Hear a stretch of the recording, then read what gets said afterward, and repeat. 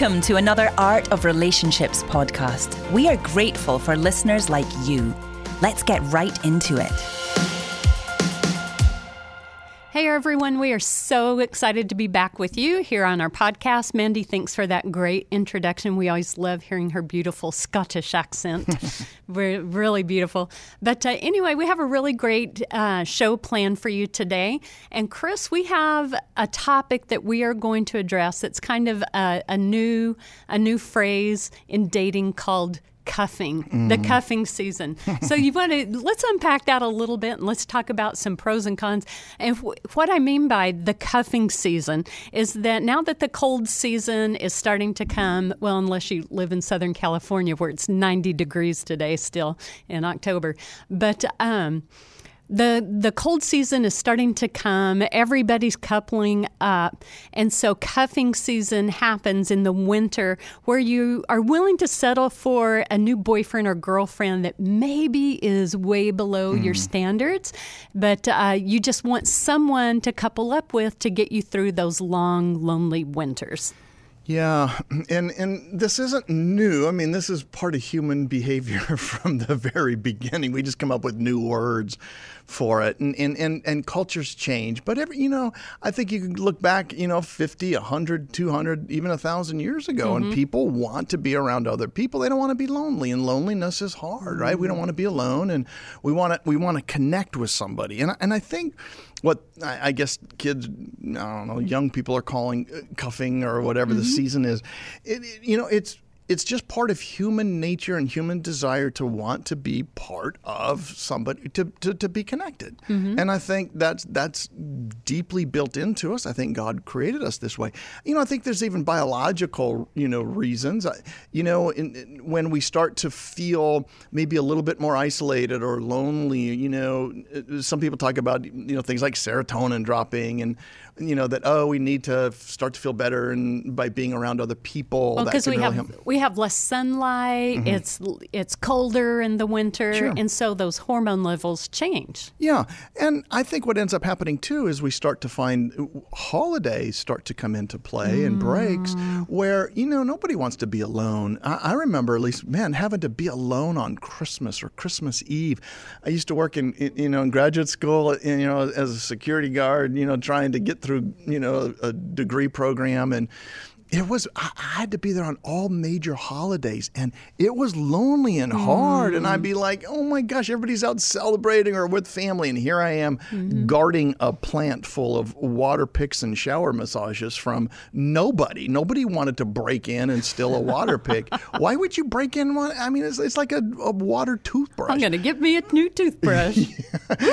Or a shower massage. Who cares? Okay, I might go for the shower massage. Yeah, but I guarded this entire warehouse on these vacation days that I wanted to be with people. So the desire and the want is pretty strong. That social aspect is strong, not just the biological, right? Yeah, you also get the +1 pressure because you have holiday parties, like you have Halloween parties, you have Christmas, you want somebody to take home for Christmas. You have, like you said, New Year's, you have Valentine's in February, and there's that social pressure of, hey, you're invited to a party and it says Alisa +1. So you have that pressure of, I've got to find somebody. I've got to have somebody. I got to be with somebody. Yeah.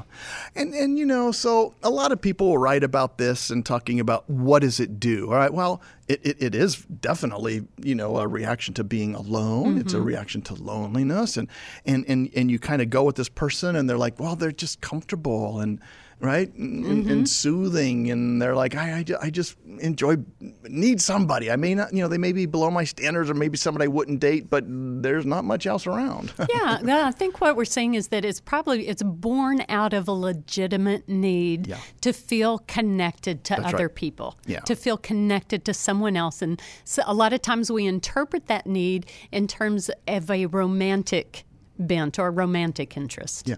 And so what's wrong with that? Well, nothing really. You're following a natural inclination, desire, and whether it's, social or whether it's biological or whether it's emotional or based Isn't it upon... just casual dating?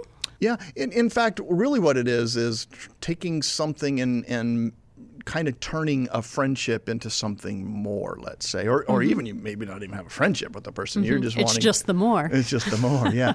Now, I think anytime we start talking about emotional connections with people, Elise, I think that is where the rub comes in. If it was just that and everybody, now it's February or March and, we're all out of those seasons and we're back and you can say, okay, that was fun, thanks. And the other person, yeah, that was fun.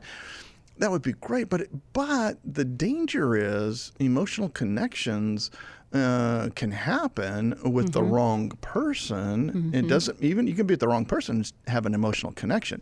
In fact, one of the quickest ways to become emotionally connected to somebody is have sex with them.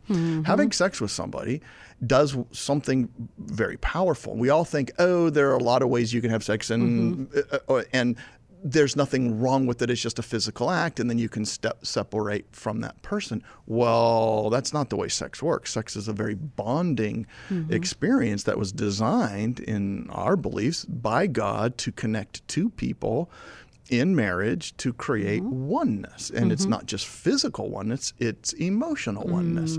Well, being close to somebody, even if it's just in a cuffing season and somebody maybe, but there's some sort of maybe even physical involvement, hugging, kissing, whatever, leads to deeper emotional connections. And man, that's dangerous. Especially if it's one-sided. I mean, you go into it thinking that it's nothing, this is just going to be short-term. But what do you do if one of you starts to develop feelings and the other one doesn't? Then you've really opened yourself up to some heartache.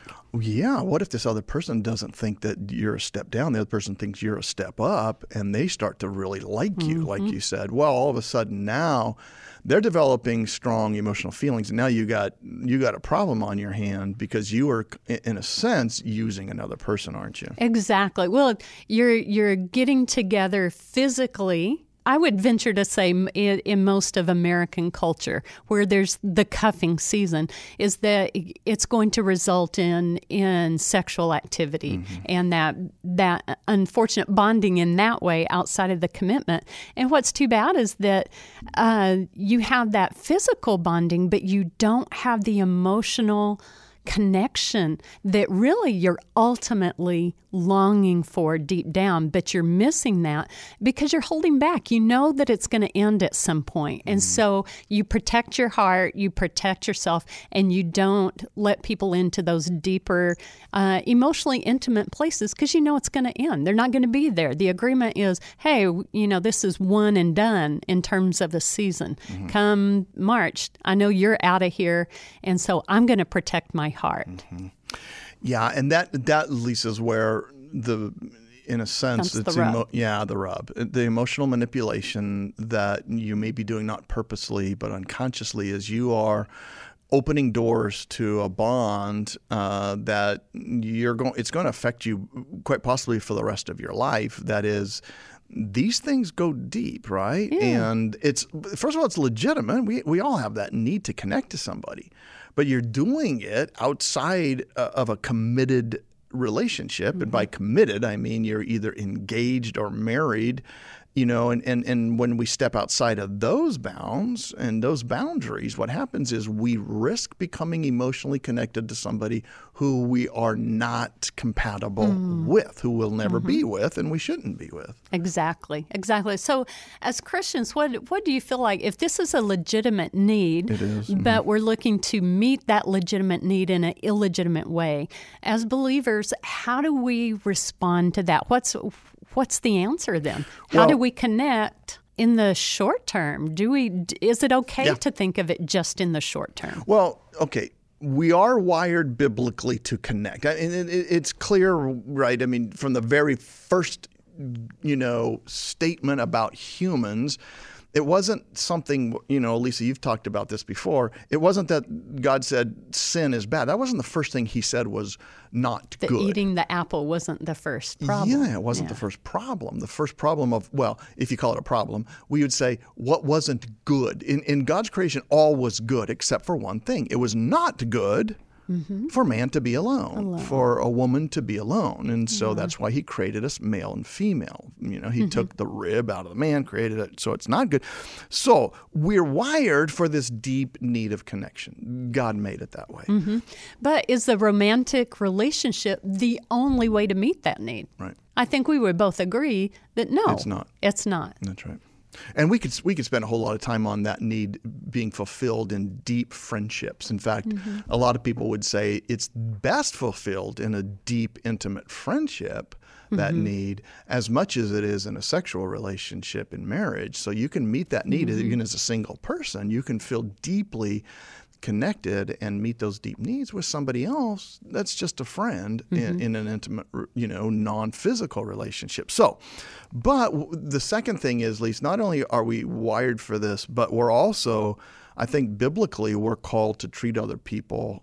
And you've talked about a lot, in Philippians 2, 3, and 4, do nothing out of selfishness or empty conceit, but with humility, let us consider each one as more important than ourselves, right? Yeah. I love that word, that idea of biblical humility. This whole Philippians 2, 3 through 4 is the exact opposite of what, in my perspective, cuffing season means, where you're just cuffing and connecting with somebody short term to make you feel good. Your interest is not in helping grow them as a person, in meeting their needs, in sacrificial love that we're called to do in friendship and in our romantic relationships and in marriage, right?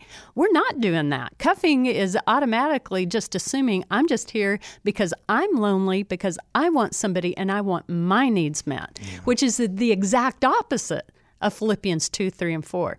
So there's this great story of, when you look at biblical humility, I love this term because it's the idea of putting someone else first and of being able to say no to yourself. It's the opposite of insisting on your own way, your own needs, and it's being able to say, no, beloved, you first. You first. And it makes me think of this time whenever you and I were married and we went to a conference. You had a conference in Philadelphia. And so I went with Chris to this conference. And while he was doing his business things and going to the different seminars, I went ahead and just took some of those little tours of Philadelphia through the historic sites because I love history. It's just one of my things. I love history. And so I'm going and I'm seeing Betsy Ross's house. I'm looking at all these, old places. And we actually went to Independence Hall where there's the Liberty Bell, and the people who work there they're called docents, and they dress in that colonial dress. You know what I mean? Like they have the white powdered wigs and the vest and the short breeches and the black shiny shoes with the yellow buckle on it. And this docent was standing there. This man was dressed like this, and he looked so regal and so fine. He was standing very tall against the wall with his hands behind his back and just very regal. And so I went up to him and I said, "Excuse me, sir, do you mind? Can I take your picture?" And he just kind of smiled at me and he looked at me and he says, "So this would make you happy?" Yeah. And I said, "Oh, yes, this would make me very happy." And he just bowed very slightly, smiling, and said, "Then it is what I live for." And I was like, "Oh my gosh, that was awesome. Oh my gosh. Can I just invite my husband in here and can you tell him what you just said?" And he just kind of chuckled and smiled and he says, "That is what all the ladies say." And I just thought that was awesome. That was awesome. And I just thought that was stupid, man. I mean, he ruined it for everybody. No way. It was great. Not, your story's awesome, but his behavior is like, oh my gosh, it's hard to live up to that. This is what I live for. He's setting the high bar. But that is the perfect example of biblical humility, isn't it? Yeah. To be able to say, "No, beloved, you first." Yeah. That is what, this would make you happy, then it's what I live for, which is exactly opposite of what the cuffing season seems to represent. Yeah, and by opposite, it reminds me of this girl that, when I went to college, I think we were in the dorms of my second year, she lived right across the hall, and her and her roommate, But she really manipulated this in a very interesting way. I saw 3 to 4 of my friends that lived on the same floor get to know her. They would go over there and she would listen to them and talk with them and touch them. And she was very touchy-feely and even hug them. One time I walked in and my suite mate was lying there. They were both just on the bed. They were friends, fully clothed, but just kind of together, just like, and I remember thinking, are you guys, what's up, man? Are you dating? And he's like, no, she's just a friend. And I go, that is so you, like, what? Oh, no, it's just fun to lay there and talk. And she's really good to talk to. And she's real touchy. And we just hug and all that. Like, okay, that's a little bit weird. And then the next guy, you know, like an hour or two later, here comes another guy. And then, you know, the next day, here's another guy. I'm like, what is this girl doing? It's a form of friendship with benefits. Yeah. Just maybe different benefits. Yeah. And so I do think she could have probably, listened to this podcast and gotten some ideas that, hold on, what I'm doing is I'm manipulating using something, this physical touch, emotional connection, and I'm creating these strong bonds with these guys who, by the way, I mean, they would show up. They would want to be there. And in fact, some of them wanted to date her. And she's like, no, this is just, whatever. I'm thinking, okay, I don't know. That just seemed odd to me because I felt like what she was doing wasn't fair or it wasn't playing by the rules. It was beginning to manipulate. And as a new Christian at the time, I saw that this doesn't seem to be the way you should do this. And so I guess, Lisa, there's some alternatives. If you find yourself there needing that kind of connection with other people, there are some other ways of doing this rather than cuffing. What do you think? Yeah, I think so. And you mentioned one just earlier. You talked about pouring yourself into your friendships and really concentrate on going deeper in your friendships. If you're really missing that intimacy, that intimate connection with somebody on an emotional level, then a great place is to pour into your girlfriends, your guy friends, whether it's a same-sex friendship, opposite-sex friendship, your family, maybe. A great time to pour into there to get those emotional needs met. Yeah, and you do it in a way that still respects boundaries and doesn't, take advantage of this whole idea of, I don't know, we feel close, and so therefore we can hug, and therefore, it could lead to even more. Instead, I think you still have to maintain those boundaries, right? And you set them, right? I mean, a physical and emotional boundary it basically means really in this, should be little to no physical contact. It's this idea of you kind of take it nice and slow and hold that line. And otherwise, I think you risk that sense of what we were designed and created to do through the touch.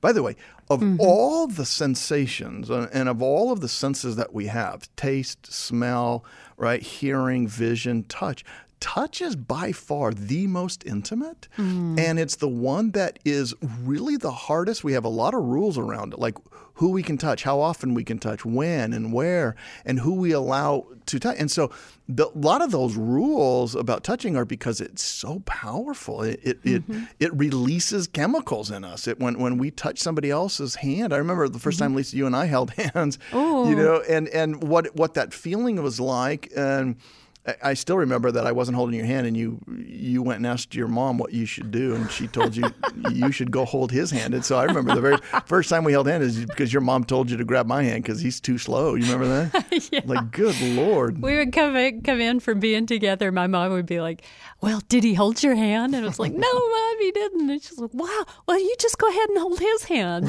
That was so, it's like, no, Mom, there's no way I can't do that. That's too embarrassing. I was not going to make the first move. Yeah, but eventually I kind of did. You said something witty or funny, and so I took the opportunity and just kind of I slid my arm through yours and grabbed your hand, and you didn't let go. No, I didn't let go. No, and it's because I had known, we'd known each other for a while, and we're talking, but there was a clear boundary I was going to hold, and I was going to not have it. But holding hands was okay in situations like that, and.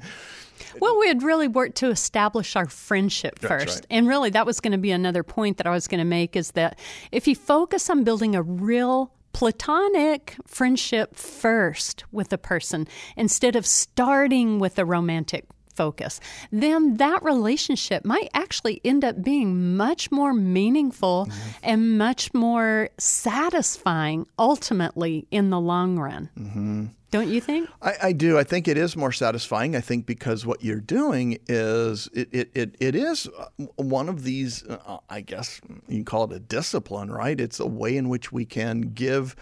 I remember purposely saying, Lord, I want this to be a good friendship. I want to establish a friendship first. And I know that I can microwave this and fast forward this as I had in past by touching, by holding, by allowing somebody in more. And that creates a stronger emotional bond. And it just never worked out very well for me. And I remember saying, Lord, I think what you're calling me to do is establish a friendship first, not to microwave this with this cuffing, holding, and being careful. And so I think for us, at least what happened is it established a very strong friendship first in which we gave that. And in fact, I remember telling you, do you remember?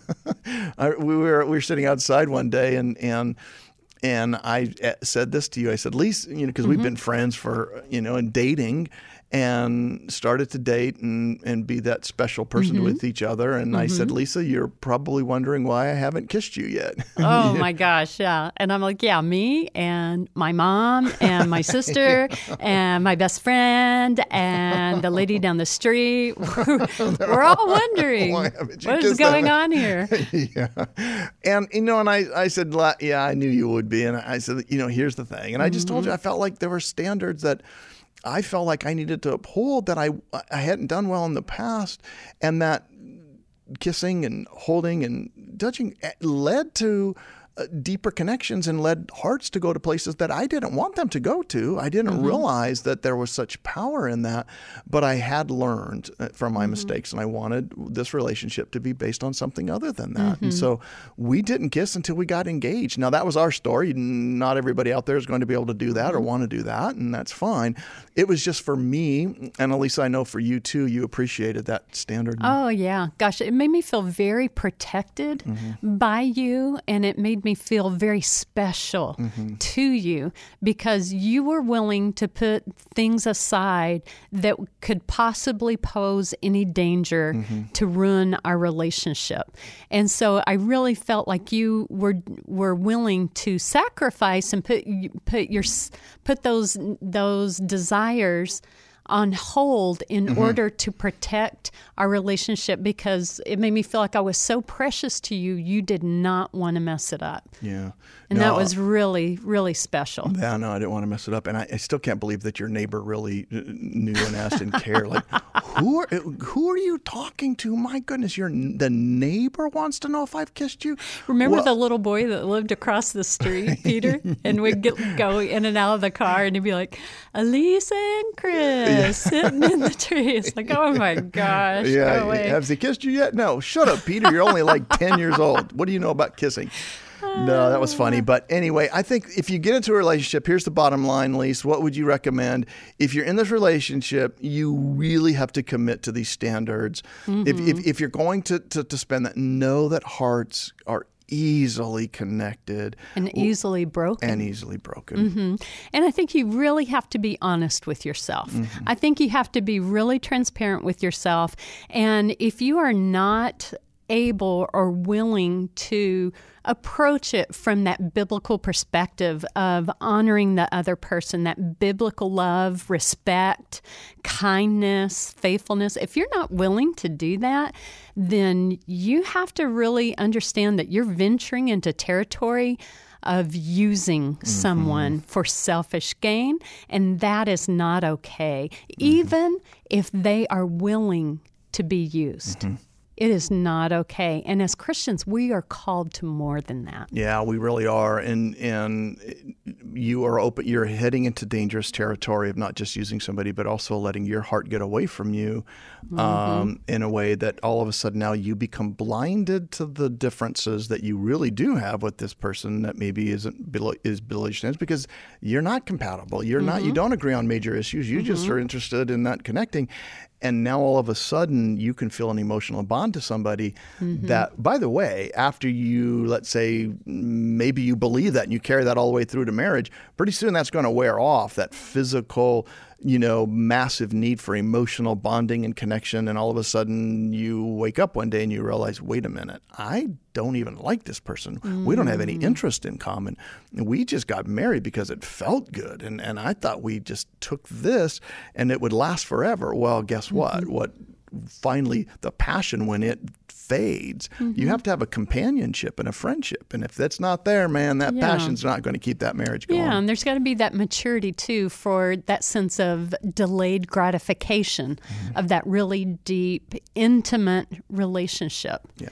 And being willing to, instead of just, get through the season, in a different way, in order to preserve your testimony, in order to preserve your heart for the person and people that God has brought into your life. No, I think that's great, Lise. Well, what a great topic. And it's been fun to talk about these kinds of things with you. I look forward to the next thing that we do. Yeah, me too. And we just want to remind our listeners, too, that if you are in a relationship and you feel like you're just stuck, or maybe you have questions about a relationship that you're in or that you want to be in, we actually have free relationship advice hours that you can call. You can do it by Zoom. If you're in the Southern California area, you can come by, make an appointment in our office. But we have trained individuals, marriage and family therapist, a spiritual director, and then Chris and myself to